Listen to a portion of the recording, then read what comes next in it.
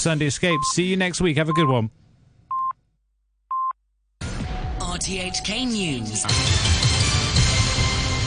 It's 1 o'clock. I'm Steve Dunthorne. The top stories. Senior officials say people must stop commenting on ongoing court cases for the sake of judicial independence. The financial chief says unemployment is about to rise again as the pandemic wreaks havoc with the economy. And fugitive Democrat Ted Hui says he's had a personal explanation from HSBC's CEO for the freezing of his family's accounts. Senior officials have strongly criticised people here and overseas for making what they describe as inappropriate comments about cases that are before the courts. They say they won't accept remarks or actions that interfere with judicial independence. Francis Sitt reports. Writing on her blog, the Justice Secretary Theresa Zhang said Hong Kong's judicial system was under attack on political grounds. Without citing specific cases, she said politicians had unreasonably demanded that charges be dropped and suspects released. Prosecutors, she added, also faced unreasonable attacks. The minister says nobody, not even her own department, should comment on any ongoing case. She urged people to read court rulings before discussing them to avoid any misunderstanding. The Chief Secretary Matthew Cheung said on his blog that while people may have different views on court rulings, the public should be cautious and responsible in making comments. He says no one should put pressure on judges or courts nor make personal attacks to preserve local and international confidence in Hong Kong's rule of law and judicial independence. The Financial Secretary Paul Chan says Hong Kong's next round of job statistics to be released on Tuesday will show unemployment at a 16-year high. Writing on his blog, Mr. Chan warned of more layoffs and business closures after the Lunar New Year holiday, with the pandemic affecting a key time of the year for many industries. He said a return to growth was possible this year, but the outlook remained grim. He said his coming budget would stress the need to plan and invest for the long term, as well as meeting current challenges. The exiled former lawmaker Ted Hui says he's received a personal email from HSBC's chief executive explaining why it froze credit cards and accounts belonging to Mr. Hui's family. Jimmy Choi has more. Mr. Hui posted a picture of the email from Noel Quinn on his Facebook page. He quotes Mr. Quinn as saying that the bank had no choice but to freeze accounts belonging to the Hui family at the instruction of the Hong Kong police. The Democratic Party member said Mr. Quinn had told him that bank staff were wrong to say that the cancellation of the cards was a commercial decision. In fact, HSBC had only frozen the cards. Mr. Hui skipped bail to move to the UK via Denmark last month, while awaiting trial on protest-related charges. He said he was unable to accept HSBC's latest explanation. He said the fact that the bank took more than a month to reply was irresponsible, and he questioned why his family was, as he put it, being collectively punished. A Hong Kong medical expert says the government should consider using vitamin D as part of the fight against COVID-19.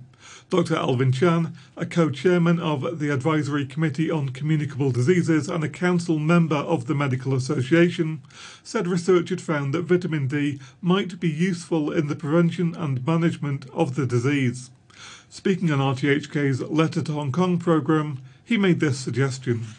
As incentives for the mass vaccination program, the government could consider giving out vitamin D supplement for all COVID-19 vaccinees when they leave the venues, together with educational materials on the vital role of vitamin D in our immune system and a vaccination certificate or code, good for job applications, traveling, reopening of restaurants, gyms, theatres, and businesses alike. Dr. Chan also called on the government to do its best to educate the public about the need to get vaccinated. He says that 80% of the population, or 5 million people, must be vaccinated this year to achieve herd immunity. For mass vaccination to succeed, the government must try its best to educate the public about the need for vaccination and to fend off misconceptions and false messages, especially the fallacies wrapped in pseudoscience denouncing the vaccines. The choice of vaccines should, of course, be based on published peer-reviewed scientific research data rather than emotional or political considerations. The SAR government has ordered 7.5 million doses each of 3 vaccines by Sinovac, BioNTech and AstraZeneca. The programme should begin next month. You're listening to RTHK. The time is exactly 5 minutes past 1. Overseas, Joe Biden's team has unveiled details of a series of executive orders which the US President-elect will sign in the hours after his inauguration on Wednesday. They include rejoining the Paris Climate Accord and scrapping a travel ban on a number of largely Muslim countries. Heightened security has led to much of central Washington being shut down for the inauguration after the assault on Congress by Donald Trump supporters earlier this month. More details from the BBC's Peter Bowes. The Capitol building, which was stormed by a mob earlier this month, is now surrounded by a high fence. Members of the National Guard are patrolling the streets and the city is under lockdown. By Wednesday, 25,000 troops will be in the capital to try to keep the peace. The FBI has warned police agencies around the country that state capitals could be the target of further protests in the coming days. A state of emergency has already been declared in Maryland, New Mexico and Utah. In Minnesota, armed guards are stationed at the state capitol, which has already been descended on by protesters. NASA has denied that a test of the huge engines that are a central part of its plan to send astronauts back to the moon amounted to a failure. The first simultaneous firing of all 4 engines used in the Artemis program was halted after little more than a minute.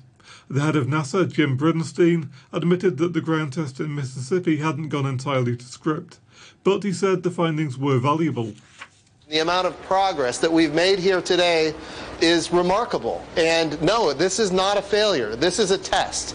And we tested today in a way that is meaningful, where we're going to learn, we're going to make adjustments, and we're going to fly to the moon.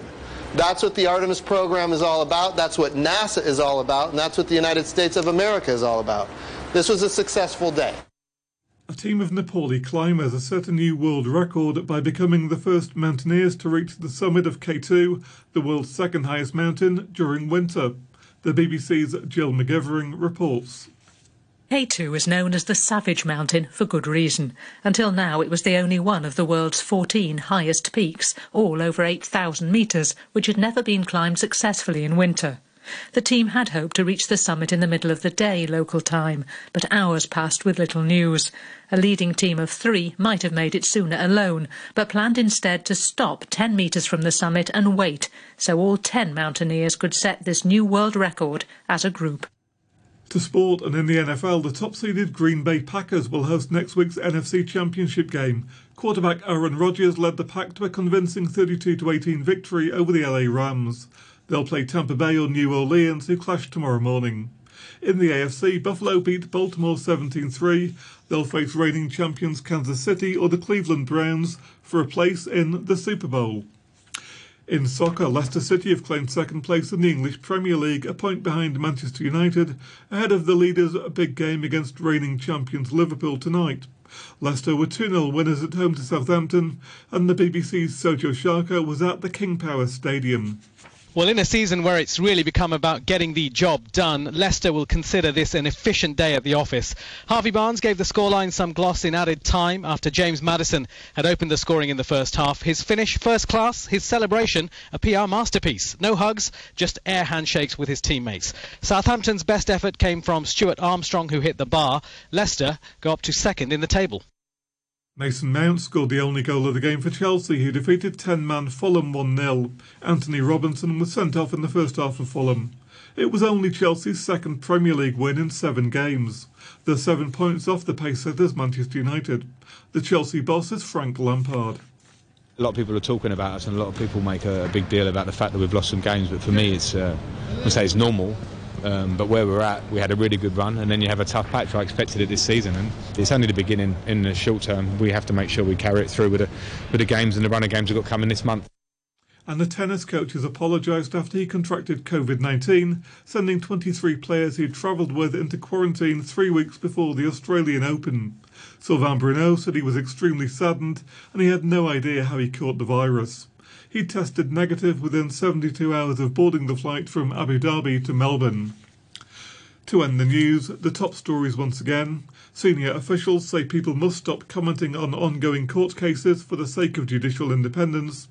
The financial chief says unemployment is about to rise again. And fugitive Democrat Ted Hui says he's had a personal explanation from HSBC's CEO for the freezing of his family's accounts. The news from RTHK.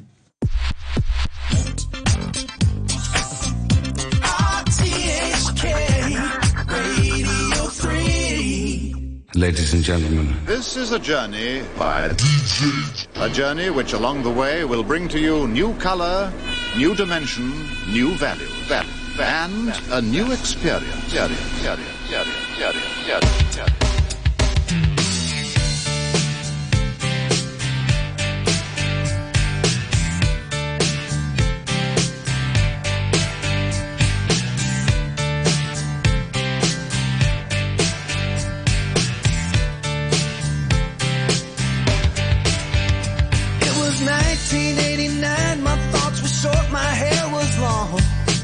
Somewhere between a boy and man. She was 17 and she was far from in between. It was summertime in northern Michigan.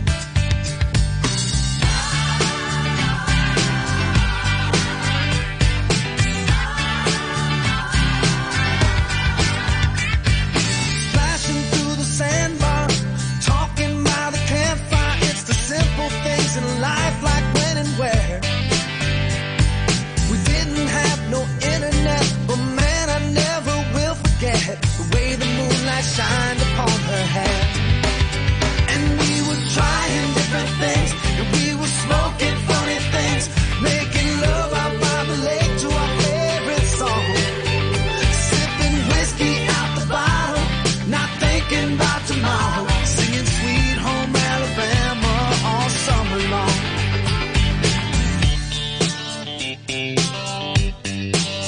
Singing Sweet Home Alabama all summer long. Catching walleye from the dock, watching the waves roll off the rocks. She'll forever hold a spot inside my soul.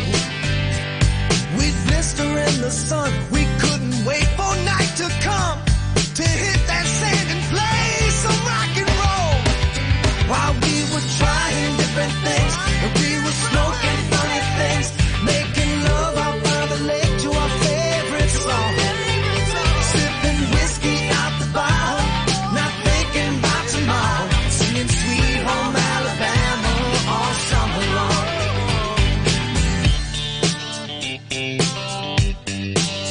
Singing Sweet Home Alabama all summer long.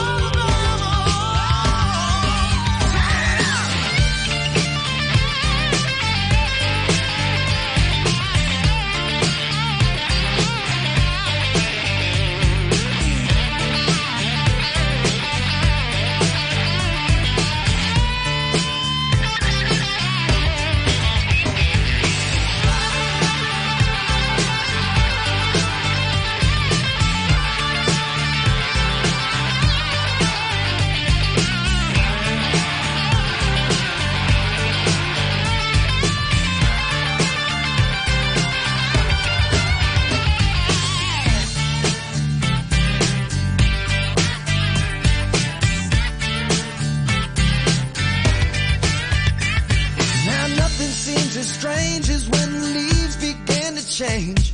Oh, how we thought those days would never end.